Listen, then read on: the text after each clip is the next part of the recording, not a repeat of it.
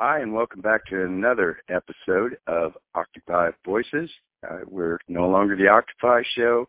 This is Voices Network. We are once again doing a simulcast.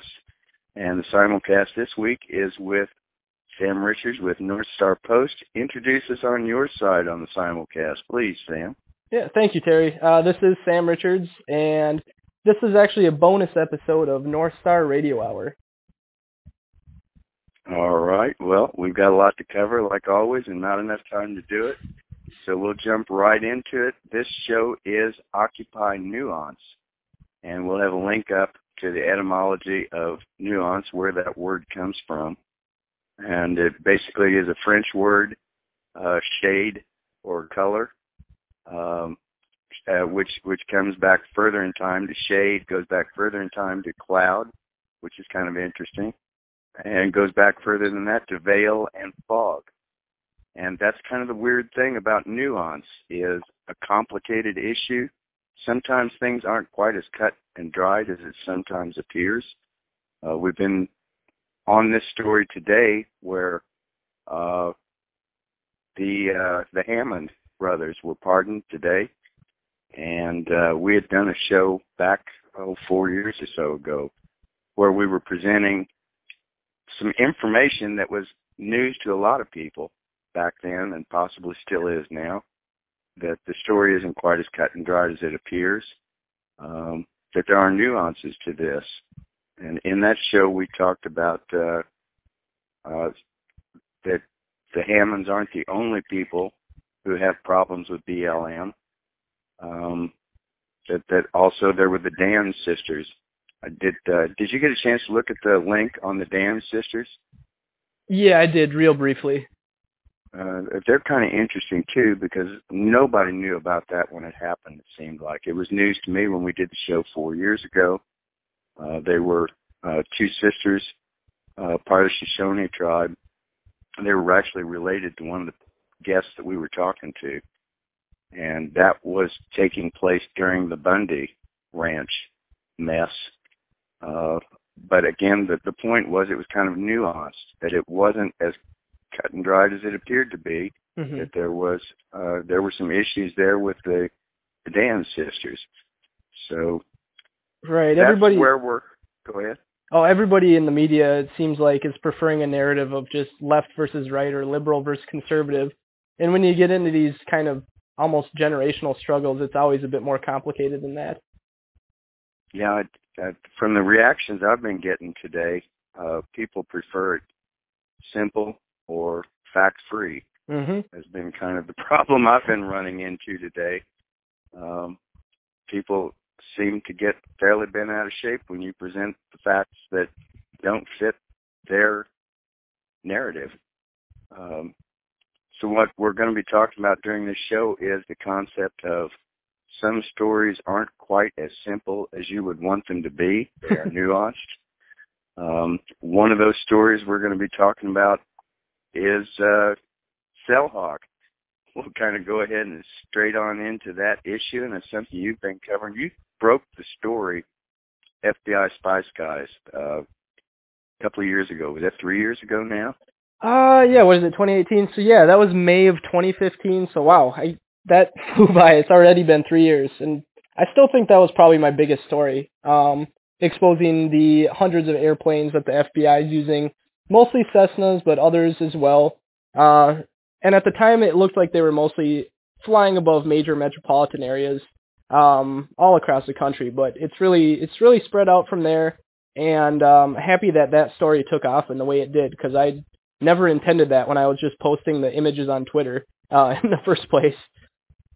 You were doing a great job with that story, and again, I was horrified by, like a week later, some of corporate news jumped on the story like they had broken it, which goes against all the rules of reporting. Yeah. If you're gonna stomp on somebody else's story, at least have the courtesy to say that the person that broke it is the person who broke it. Sam broke it. I saw you do it when you were doing it. Well, thank you.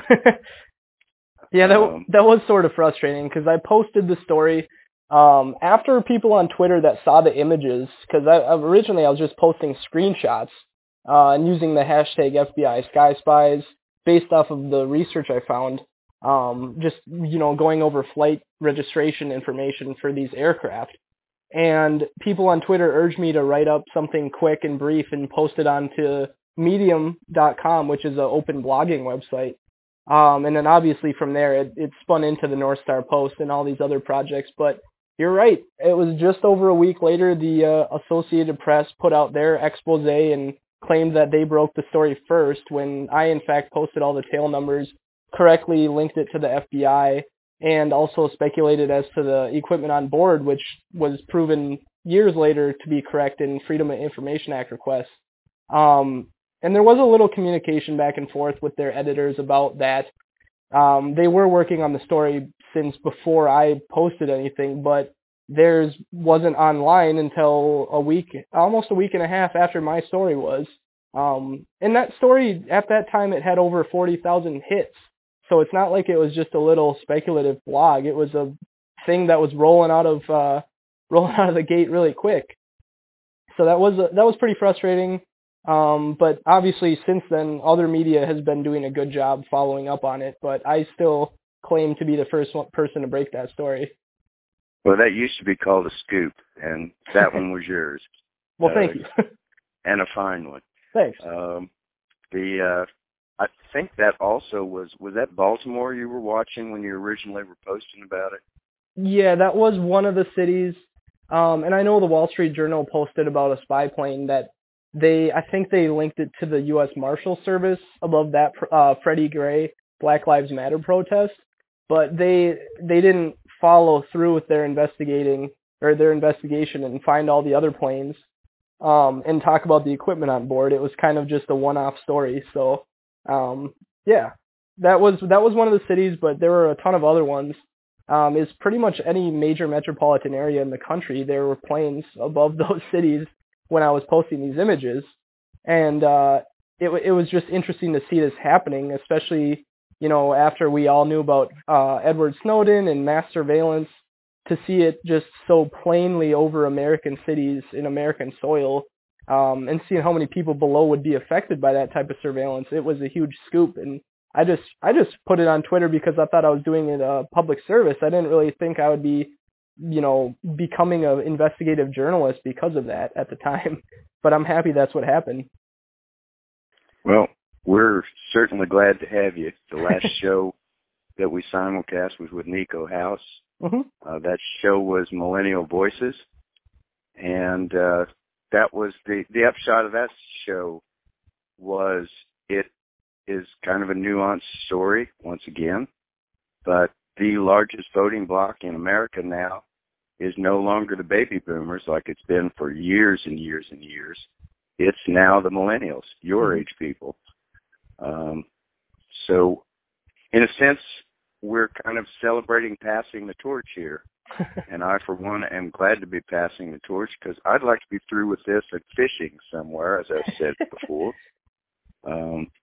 But we've got some work to do before I hang up my headphone and move it on down the line, it looks like. Maybe next week. No, you got to hang on longer than that. Okay. Well, so far so good. Anyway, there are a lot of millennial voices who are stepping up to the plate here. I actually had training as a reporter. Started in radio news back in 1975, and then went to a newspaper, medium market newspaper, for a little while till I got.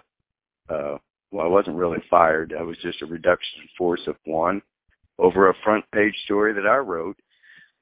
So I got my introduction to communications is not necessarily a stable place to figure on your career being.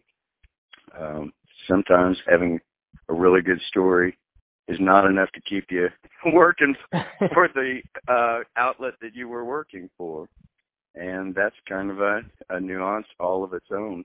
One of the strange things there is you didn't really have a background in journalism or reporting at all, did you? You were in the military. Yeah, I was, and I actually got into media basically through activism. I was pretty heavily involved in Occupy Minnesota. I initially joined as a live streamer, but through that I also started organizing things too and participating in all the other committees and stuff. But my main focus was in the independent media aspect.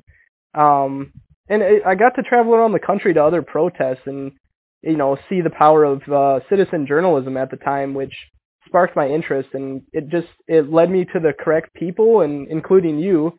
And so I really got to learn the ropes and figure out, that there is a lot of power when the people have correct information. They generally make the right choices. So that's kind of where North Star Post came from. I wanted to present information that wasn't found elsewhere in, major media publications, and there was as little ideological spin as possible. And so that's kind of where things went, and the FBI story fell into my lap. I got a tip from someone I worked with at the airport to, check out this weird registration page with all these strange companies that don't really exist. And from there, just followed up on that tip, and it led down this crazy rabbit hole that's, I've been working on surveillance stories ever since for the next couple of years, and I hope to continue to do so. Well, the technology changed. Yeah. Part of the reason why the Occupy spawned so many citizen journalists, and we've had several of them on Voices over the years, was because the mainstream media was not covering the story. Yep. That nuanced stories, once again, were falling through the cracks. That it seemed to be there was a official story. I can't remember the name of what. They've got a term for that. There are some topics that you're allowed to talk about, and then if you're outside of that, I'll try and find a link to that. Oh, like the company line, sort of? Yes, and that they've got a fancy academic name for it. But basically there is a certain range of things that you can talk about, and then anything outside of that range of things is verboten. Yep. We will not go there. So that is one of the nuanced changes that we're seeing. The technology has gotten a lot cheaper and better to work with as far as reporting. Mm-hmm. Again, for my fossil story, when I started in radio to make an edit, you used to take a reel-to-reel tape recorder, run it back and forth until you got the silent spot where you wanted it, marked it, cut it with a physical razor blade, and scotch taped it back together again. It was a hairball. So using the modern technology, oh yeah, this is way better than scotch tape is all I can tell you. Right. And it's funny distinction too you made there, because now with the way I edit North Star Radio Hour, and I'll end up editing this show with you as well, I can pretty much do it all from my cell phone. And that was the case with with the Occupy too. Twitter, it's all mobile. Live streaming, you can get really good reception on a mobile device anywhere you go across the country. And I think because of the unless of course it's being jammed. Yeah, I ran into that too, but no, it's just the democratization and the advances in the technology, I think, really have led into some of these mass movements we're seeing in the last few years, which is obviously great. But with that, it comes a lot of pitfalls too. I know you are hesitant to, give props to mainstream media, but there is a role for large news organizations in the country. And I think that part of the problem with everybody having access to broadcasting technology is that it does become difficult to sort out what is true and what information has been vetted. But overall, democratizing the media, I think, is obviously a great thing. There's an interesting link, and we'll try and get it up there if we can put it in the right spot, and if I can remember to put it in, that's talking about an academic study about fake news. Mm-hmm. And basically, the nuanced idea is, it's bots, it's electronics, it's computer programs that are driving this. And strangely enough, it turns out, no, it's humans that are driving the fake stories. Part of that is it's not as easy to be a newsman as it might appear.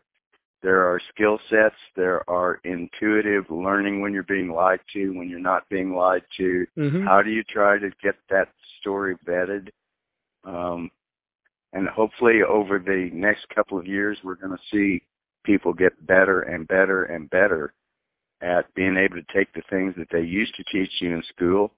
Or one of the advantages to the old mainstream was that you had a whole newsroom of individuals that were teaching you how to do this, or you could use team coverage to be able to take a complex story and break it up into individual pieces. And I think we're going to have a link to an Intercept story coming up here real shortly, where you'll see their team coverage, it looks like, on the story. Yeah, and that might be a good segue, too, because we're hitting almost the 16-minute mark.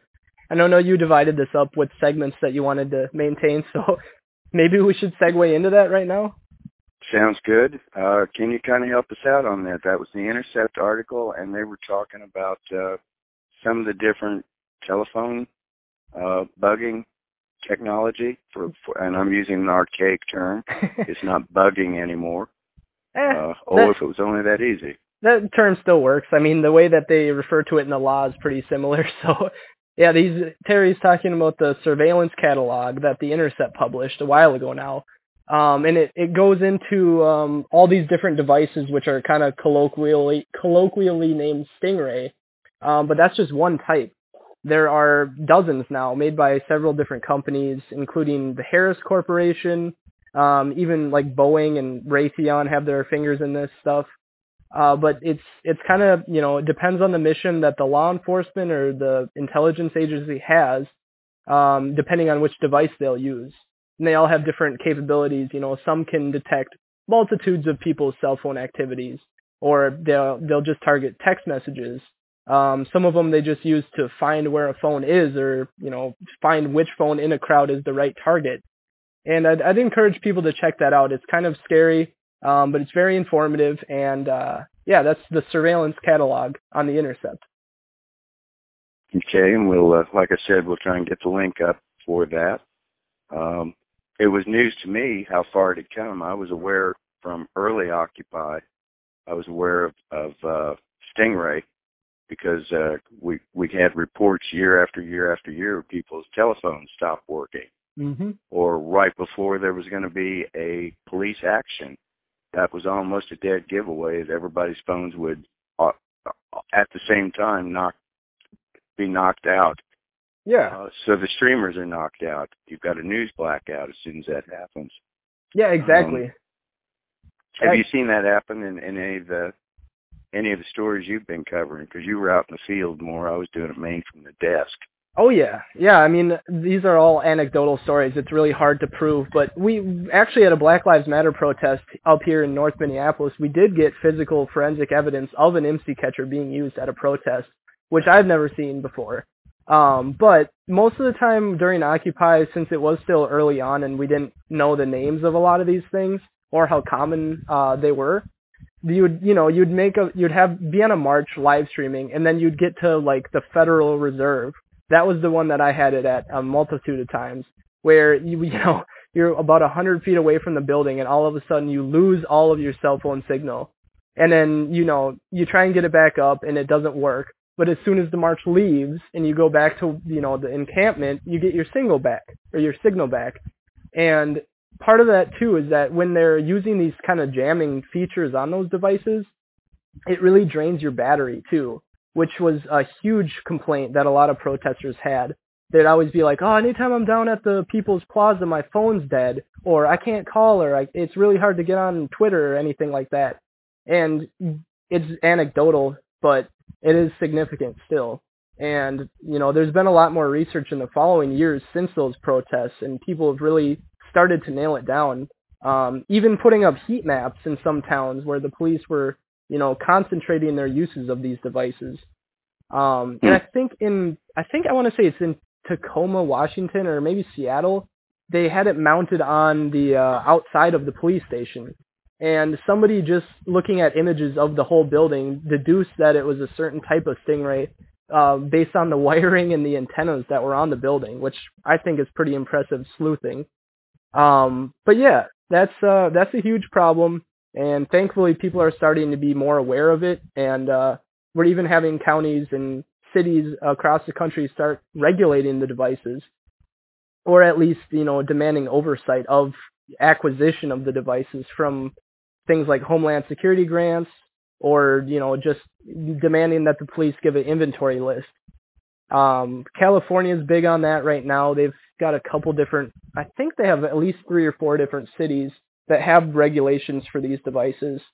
And, St. Louis recently passed some sort of similar ordinance. There's a little interest here in Minneapolis to get those regulations on the books, but we're pretty preoccupied with other matters at hand. But yeah, there's the ACLU has a lot of different sort of templates that communities can use if they're interested in trying to get their representatives to enact these things. That, again, I would encourage people to check that out. I think they refer to it as CCOPS, and now there's also CCOPS-M legislation, and the M adds militarized equipment like, armored personnel carriers or grenade launchers, which the Trump administration is trying to kind of funnel back down after the Obama administration sort of started to rein that in.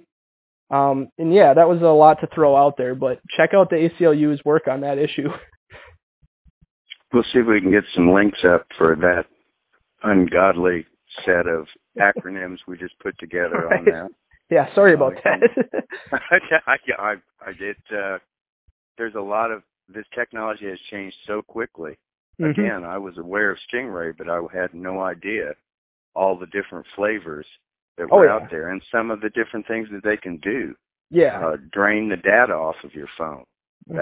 That was news to me. Again, and that's been documented in the Intercept story, I assume. Yes. That was early on too. I don't know if they've updated it with a lot of the new information that's come out, but it's a good starting point for researchers and people worried about this. And it their focus was showing like, these are the types of MC catchers that we put on aircraft if we need so-and-so information. These are the different functions. Like, most of the time they're used for location seeking. Other times they actually get the content of cell phone calls and text messages. But there's even more crazy capabilities like jamming, which is used a lot less often. But, people in Chicago report that a lot still. And other protesters do as well. And I think the police are getting more aware that people know these things exist, so they're hiding them in the shadows a little bit more, but you still run into the jamming a bit. And even like I said before, we have forensic proof of that from a protest here in North Minneapolis, where I literally installed this thing called Snoop Snitch on my phone. Just, I thought I'd maybe get something. I didn't think it would really work. But I drove up to the protest, talked to some people, sat down by one of the fires, and when I was on the way home, I stopped and I looked at it, and I actually registered a couple hits. And so I sent the data to an internal tech editor named Jason that I work with on North Star Post, and also people on the outside for sort of a double-blind analysis. And everybody came back and said that this was pretty solid evidence that an MC catcher was being used. And the setting was even kind of obvious. It's like, I can't remember the actual name of it, but it was basically just trying to get a list of all the phones in that area, which is incredibly useful to any kind of intelligence gathering that the police might want. Because if you see who's around, then you potentially in the future could see if they come back during certain protest actions, or, track those phones later on to see where those people live or who they're talking to or whatever. And I think it's just disturbing that the police have access to that in general, and the fact that you can't get a warrant to cover a group of people necessarily, especially if they're engaged in First Amendment activity. So yeah, the untargeted nature of this is also pretty alarming. I think the point that fits in here too is they want your name. There was a huge group of people during the protest of Trump's inauguration. Mm-hmm. They were facing some pretty serious legal trouble, but when it finally got through court, when all was said and done, I think all of those cases have been dismissed, haven't they? Yeah, I think just this week, even the last person I think just had theirs dropped. Yeah, now that's the good news. Back to the nuance side of the story. So how much have they had to spend in legal fees to defend? A lot, I'm sure. What has been the silencing factor Mm-hmm. of knowing that they were on the scopes, that they were documented, that they were facing serious jail time? Yeah. Again, part of the nuance again is we've got the technology being improved so that protesters like you could see that they were, and document, more important, that there was some kind of interference by police, illegal interference by police. And the technology is also changing on the government side to make it harder for us to be able to see what they're doing. Can you kind of real quick touch on this constantly evolving, we figure out how to do this, so they figure out how to do this, so that blah, blah, blah, back and forth? Oh, yeah. I mean, it's definitely a good way to think of it as an arms race. You know, they develop these technologies, and they literally, the FBI will, if they give the Minneapolis police, for example, one of these IMSI catchers, they'll force them to sign a non-disclosure agreement. And it's gotten to the point in the past where judges will literally drop cases, and the prosecutors will dismiss charges in order to keep that device a secret. So the fact that we don't even know about a lot of these things, or who owns them, or when they're being used, and for what type of investigation, it makes it hard for anybody doing a counter protest to even start, researching it. There's some groups are starting to figure out ways to counteract these things, with encrypted phones and stuff like that. But it's obviously the people who have all the money and the military technology are going to have a leg up every single time. So I'm a little worried to see what kind of the next generation of these devices will be. And yeah, I mean, Snoop Snitch is great. Like I mentioned, we should probably link to that too if people want to download it. But even that, you have to be pretty tech savvy to get it to work. Because you have to have like root access to the baseband chip of the phone, and you have to install it properly, otherwise it'll never work. And then you have to have somebody that can interpret the results of the data. So it's really complicated, and I'm not surprised people are starting to, not starting to, they've been a little bit aware of it for a while, but it's complicated, and I don't blame people for kind of not wanting to worry about it. Usually when I bring up these surveillance things, people say something like, well, I don't really worry about it, it's not in my face. And I guess that is fair, because if you see the government in the form of a police officer beating someone in the street during an arrest, that's obviously an in-your-face government interaction. And you can determine, pretty safely at the time or based on a video if it was right or wrong based off that interaction. But if they're, surveilling your cell phone, you never know about it to begin with. So there's not that, spark of outrage that is usually needed for protests to start. And yeah, that was a little long-winded, but it's an arms race, and there are smart people working on it, but there needs to be more money, and more people need to start looking at these issues if we're going to start really getting our rights back.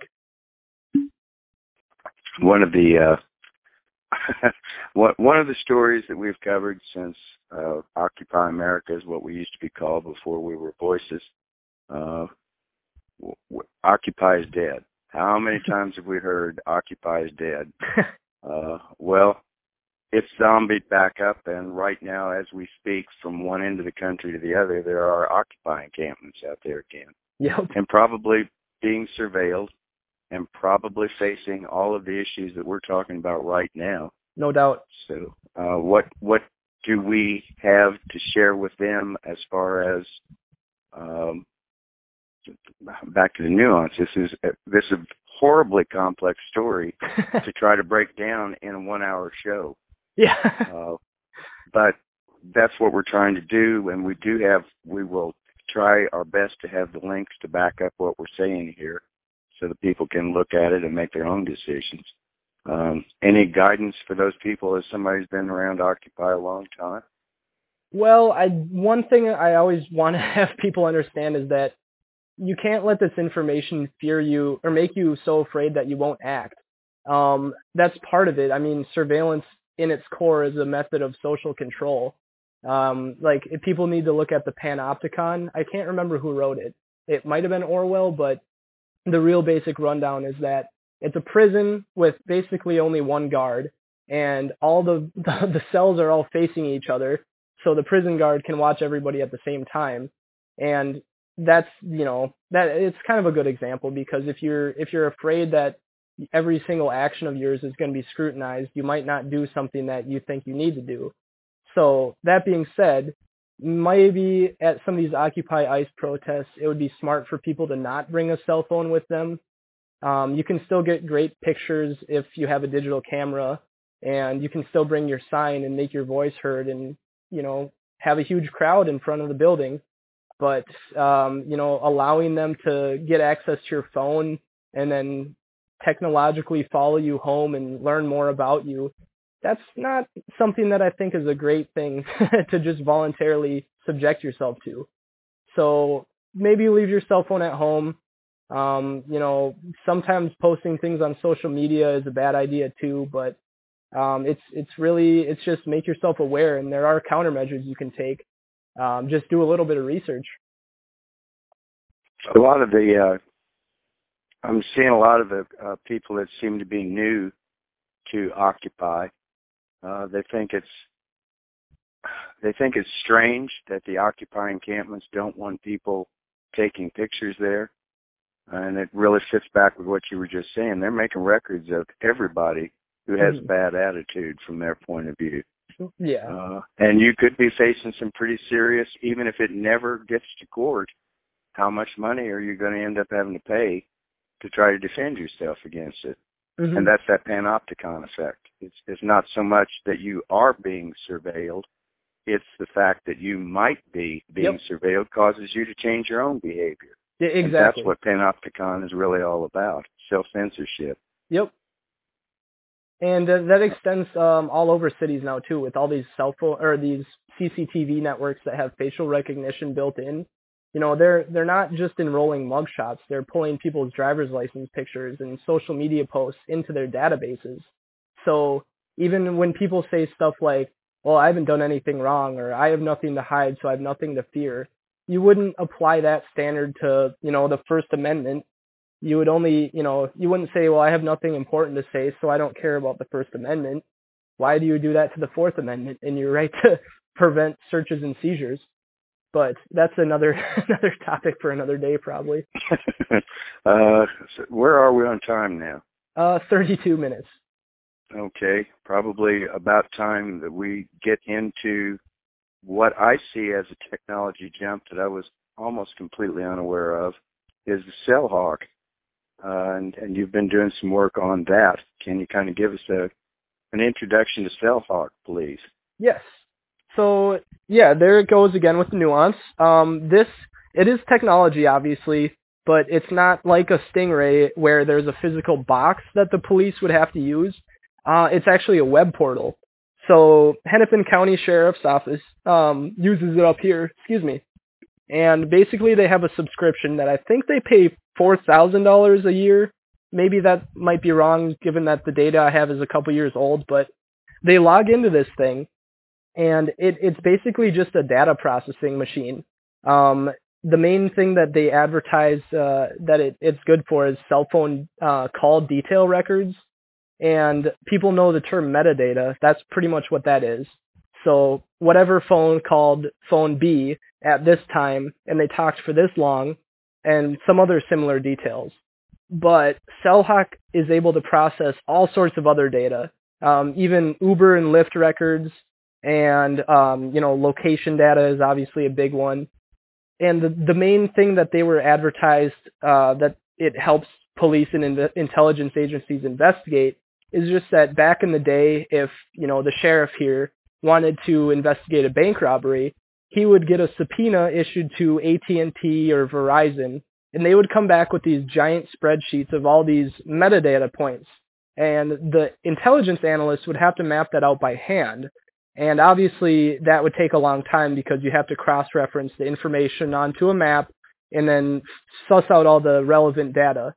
So in their advertisement, let me actually pull it up exactly here. They say that mapping out one call by hand or one cell phone record by hand would take 20 minutes. And in that same time, Cellhawk would have done over 4,000 points. So, yeah, so they can map out one cell phone's activity in 20 minutes, a whole year of cell phone activity in 20 minutes, I should say. And obviously, when you have that speed and ease of use, you're going to rely on it more. So it's a troubling technology, and it's really widespread across the country. I was kind of surprised. Hawk Analytics is the manufacturer, and they're Dallas-based with less than 10 employees.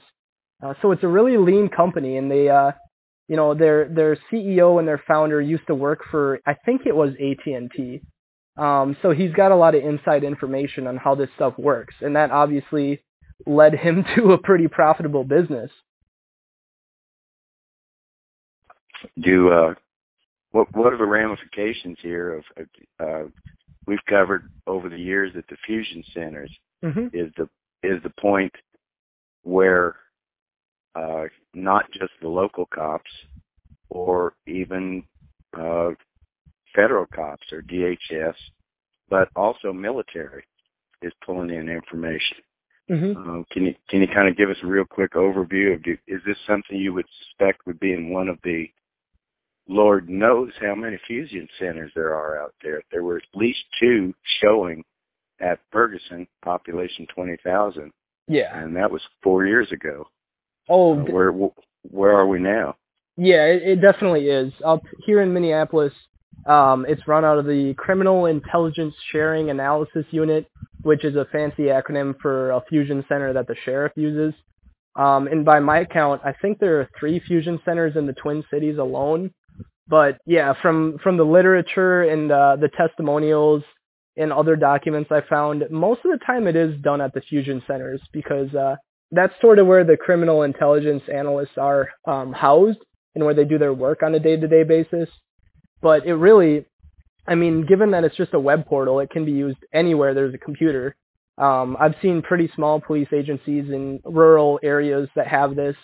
And from what I can tell, they mostly use it for pretty serious crimes. But given, again, that it was a secret technology and it's never really been talked about, except for in really, really, really limited areas, we don't know exactly what they're using it for. And I don't necessarily trust my sheriff to not use it on people at protests that should be protected under the First Amendment. And, you know, in their video, which we should link to as well, you can see that when he'll plug in one cell phone number, and then in about a millisecond, it pops up with all the cell phones that device talked to in the given time range. So just think about what that could do for, you know, an Occupy protest. You figure out the cell phone number of one protester, plug that in, and all of a sudden you see everybody he's talking to.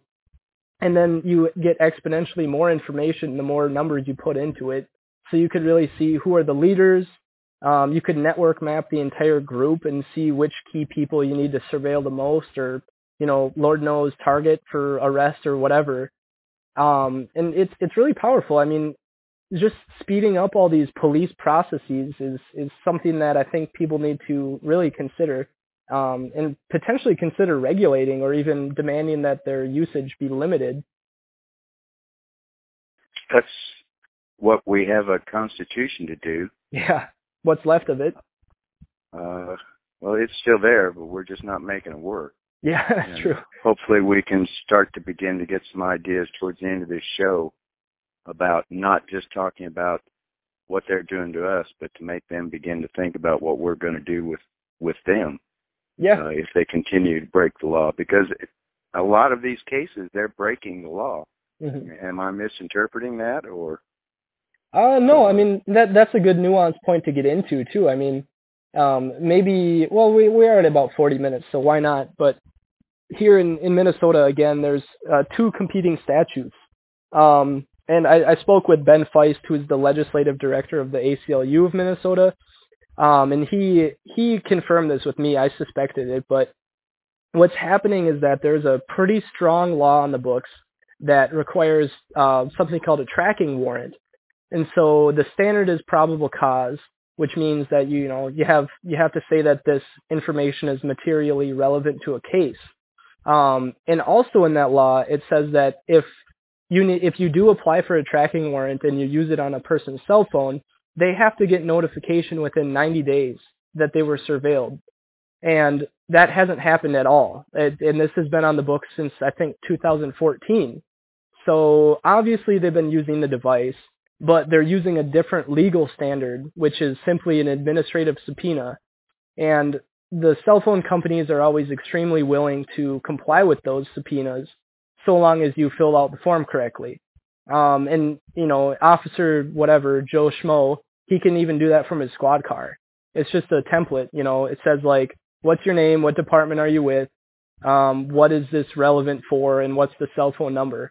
And then he'll email that to AT&T, and somebody will get back to him within, probably pretty quick. I bet even an hour or so with all the data that they need.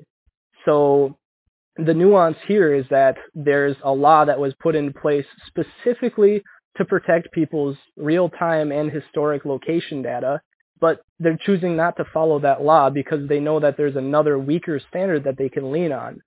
And I would assume probably that this is being similarly replicated across other cities and counties across the U.S. Anytime that the police have some sort of tool, they're going to use it. So it's up to us to provide oversight and accountability and expose what's going on. You're taking, it's not necessarily that you're taking tools away from the cops so that their job's more difficult. You're simply protecting our rights. And a lot of people get those things confused.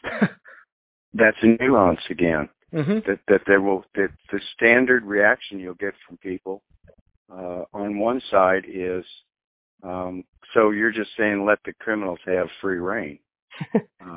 That would be on one side of an oversimplification, and the other side of the nuanced story is, well, the criminals may not be the people you think they are. They may be wearing a badge. Right. Is ACLU actually trying to do anything that would put teeth in a person who's supposed to be an officer of the court breaking the law that you're seeing? Yeah, they're really good. I mean, their resources are limited, obviously, and unfortunately with the politics of the Minnesota legislature last session, not a lot of stuff got done because the Republican-controlled House kind of jammed all of the bills into the last week and a half, and the governor's a Democrat, and he said specifically that he was going to veto, XYZ, and the Republicans heard that and just put everything into those bills anyway.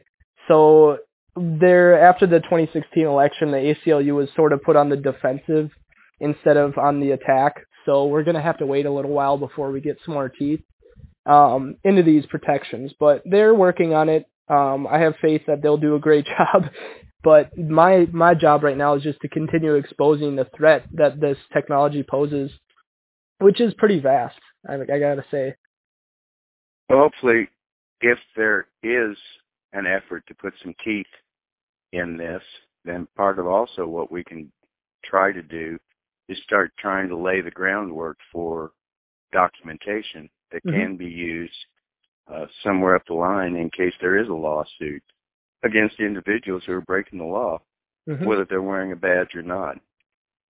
Oh, absolutely. And there's a good example of that here, too, where, your driver's license database that has your name and your picture and your home address. There was a TV news reporter for the Fox affiliate who just won some nearly $200,000 because the police continuously looked up her name and her picture into their little DVS license information system. So it goes to show you that, if they have a tool in front of them, there will be abuse at some level.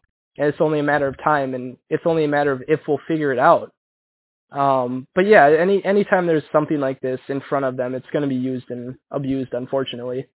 But accountability and bringing lawsuits, it's tricky because, I'm sitting here, and if I didn't know about this stuff, I would never think to ask, hey, who's been looking at my license picture? I wouldn't even know if that was something I could do. So you have to kind of be aware, and you have to be tipped off a lot of the times. So it's difficult to bring accountability to the lawbreakers when they're the ones that are supposed to uphold the law. There's another nuance to this. What we've been talking about the cell phone technology, but your original story was when you broke FBI Spy Sky. Mm-hmm. That's a hard one to say, by the way. I usually manage to trip over that one. I think I actually got that one out for a change. But it's not just telephones that's being monitored. When those planes are up there, they are also looking at a multispectral analysis. Can you give us a real quick look at what are some of the things that might be being done with multispectral? Yeah. And originally that wasn't even a term I was aware of. As far as I know, for the FBI, they're still using mostly visual intelligence, sort of similar to helicopter cam, which everybody's seen at this point, but also infrared. And yeah, like you said, multispectral imaging, that's more alarming, I think, because our eyes see, the basic primary colors from the rainbow, but there's so much more going on the spectrum. And from the documents I've seen, the Civil Air Patrol seems to be experimenting with multispectral imaging the most, and they're an auxiliary unit of the Air Force, so they have a lot of resources, and obviously they're pretty cozy with defense contractors and things. But multispectral imaging, it's sort of advertised to assist with missing persons investigations, because you can fly a plane really, really high up and then use one of these lenses to get a really detailed image of all the different radiation coming up from the ground. So you're able to pinpoint really, really precise things from a high altitude. And I haven't really seen the FBI use that from any FOIA documents.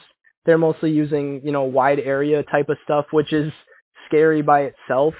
You're able to monitor a medium-sized city with just a Cessna, which a little single-engine plane, and see all the moving cars and people walking around and even birds and things with, dozens of square miles. And yeah, multispectral imaging would be the next generation of that. So that'll probably be on the spy planes in the next 5 years. And that part of that spectrum is radio communications. Mm-hmm. Part of that is heat. Part of that is visual. There's a whole host of things in there, and then once again with nuance, as if this wasn't complicated enough.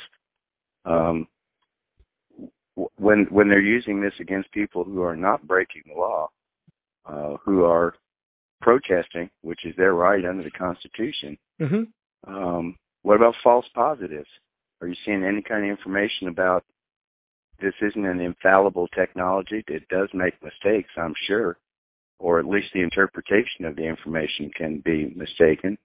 Any thoughts on that side of this issue? Because the standard point here that people want to duck down and not look at this being the kind of problem it is, well, if I'm not breaking the law, I don't have anything to worry about. That is incorrect. Right. You may get framed. Yeah. No, that's absolutely true, and I don't have any specific cases. We'll probably hear about those in future court battles, I'm sure. But yeah, I mean, there's always a chance of an analyst or even the technology misidentifying someone. Like with facial recognition technology, they're building it mostly based off of white male faces. So we're already hearing people, especially women of color, being misidentified under facial recognition technology. And, when Silicon Valley is primarily white and male, that's going to be a problem, obviously. Or, things like threat scoring, which is another thing to throw out here, kind of at the tail end of the show. But they'll take information based off your demographics, your social media posts, and then apply algorithms to it to try and predict if you will be a criminal in the future. And obviously, lo and behold, it's identifying people of color as future criminal suspects. So I hope this is right. I think it was Chicago. They had a problem where police would just be showing up at people's doors and like, it's like a house call. We're just checking in on you. And they wouldn't tell them why or what specifically was going on, but they were getting information from threat scores, which it's like Minority Report. These people haven't committed a crime yet. You just think that they might in the future based off of something that's potentially racially motivated, and other motivations as well. But I think that's creepy, and I don't like seeing my country go down that path. Predictive policing it also dovetails into that. Yeah, exactly. Also, we've got one of the earliest places that this story broke as far as multispectral. Actually, that wasn't multispectral. That was just straight visual. But Eyes Over Compton was one of the first places we covered anything about it. and can you real quick give us an overview of what's capable that was released with the Eyes Over Compton story, where they can actually run backwards in time? Oh, yeah. That goes hand in hand with the wide area aerial surveillance stuff. Yeah. Yes. It's a really good, if people like podcasts, I hope they do if they're listening to this. Radiolab did a really good one years ago about, I can't remember the name of it. It might have actually been Eyes in the Sky, but that was exactly it. This was a private company that was testing a plane over Dayton, Ohio, but also border towns on the U.S.-Mexico border. And that's what they would do. They developed this technology over, I think it was Afghanistan, but also Iraq, to, fly a plane over an area for hours and hours and hours to get a ton of video footage. And then when a car bomb went off, they would look and see who was in that area for the hours before it, and then literally follow that car back to where the safe house was. And so, like any military technology, that always comes home and is used domestically, unfortunately. And so this company was basically selling that to law enforcement agencies. And the main area they were testing it was Dayton, Ohio. So they would get reports of like a robbery or a carjacking and do the same thing. Watch everybody in the area at the time of the crime, and then literally just mark on the screen with some kind of like MS. It looks like MS Paint drawings, but they'll just follow the car back to where they originated, and then the police will just show up there and arrest the person. And so that brings into so many questions about the rule of law. Innocent until proven guilty. Is it okay to watch people and just wait for them to commit a crime as if they were suspects to begin with before they even did anything wrong? And I don't think that's right. And I don't think that the framers of the Constitution would be okay with that type of surveillance. So then obviously, like all this stuff, when there's a controversy, they just spin it so that they're going to say, oh, but we'll use it to find drug traffickers or missing children or this and that. And then it becomes easier for the people to digest and accept it. But really, if you just take a simplistic view of things, you're really surrendering a lot of your rights. Back to nuance again. Yeah.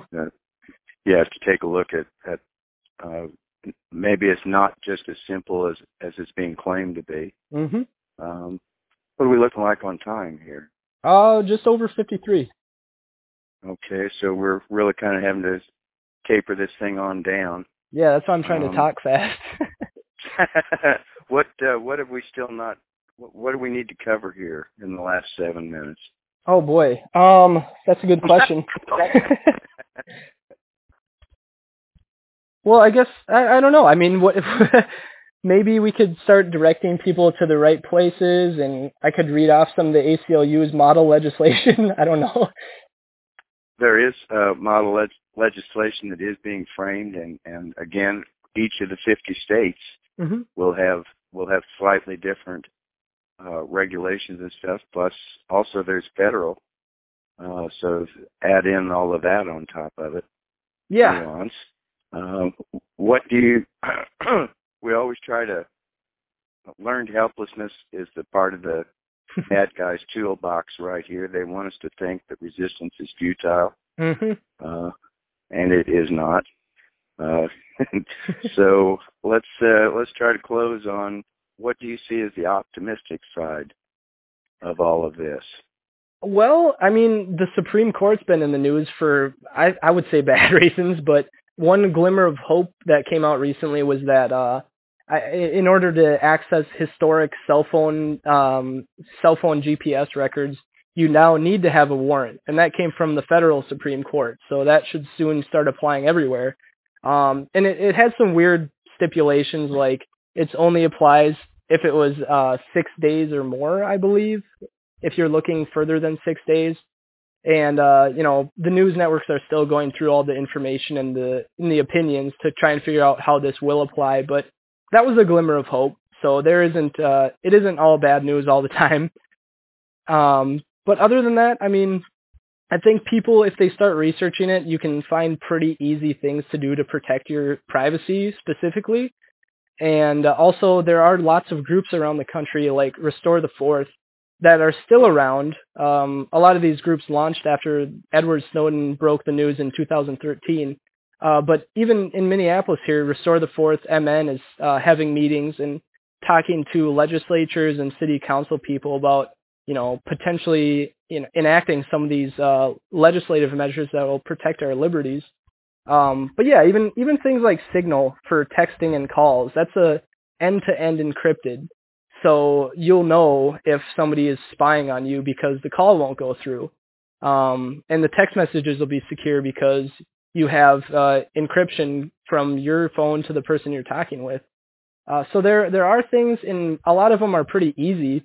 It just takes a little bit of time and effort. But yeah, it's not all doom and gloom all the time. You just have to look into it and start making moves.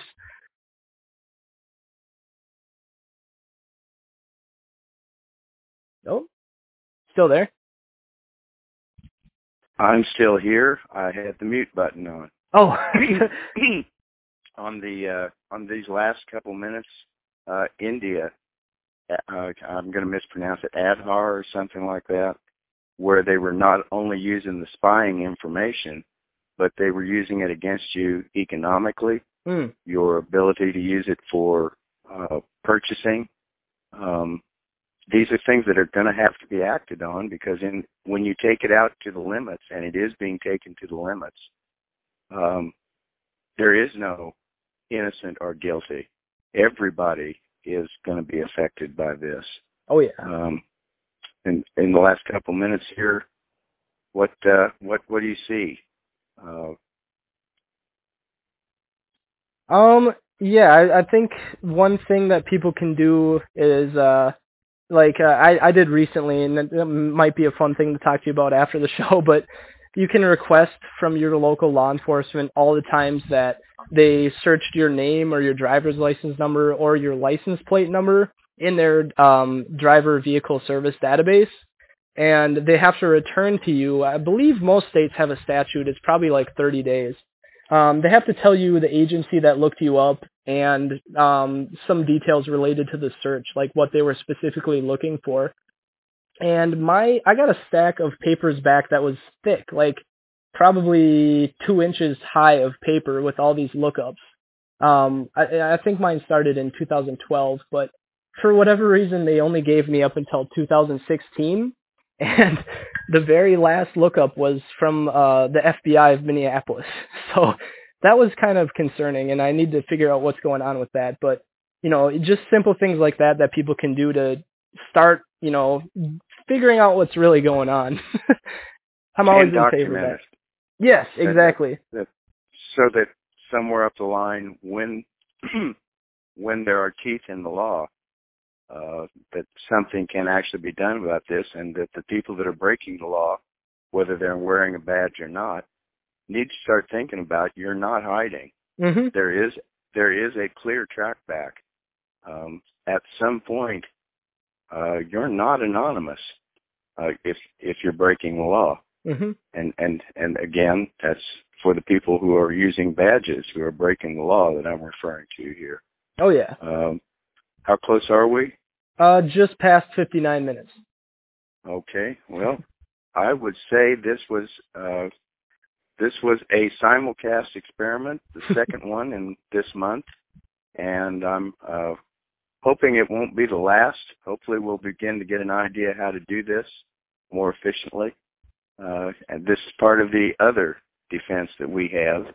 Ben Franklin used to say we've got a all hang together, we'll most certainly all hang separately. So this is an effort to make sure that as journalists that are targeted, we need to group up. We need to work with each other. At this point, Voices is a sister station to North Star Post and to MCSC networks. And this is a trend that the other people in independent communications need to maybe start thinking about working towards, hopefully. Agreed. That's it from us at Voices, and it's been great working with you, and hopefully we'll all be working together more often and quite frequently.